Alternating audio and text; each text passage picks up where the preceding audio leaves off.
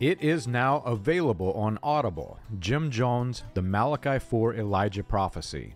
Since it was written first in 2017, researchers and former Message Cult members have reached out to me asking when the audiobook version will be available, and it is now available on Audible.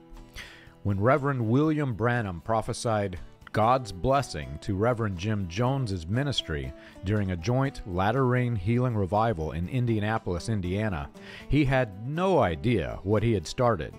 As Jones took his place in the long line of Malachi 4 Elijah prophets, a deadly chain of reaction ended in the deaths of over 900 people during what would become known as the Jonestown Massacre.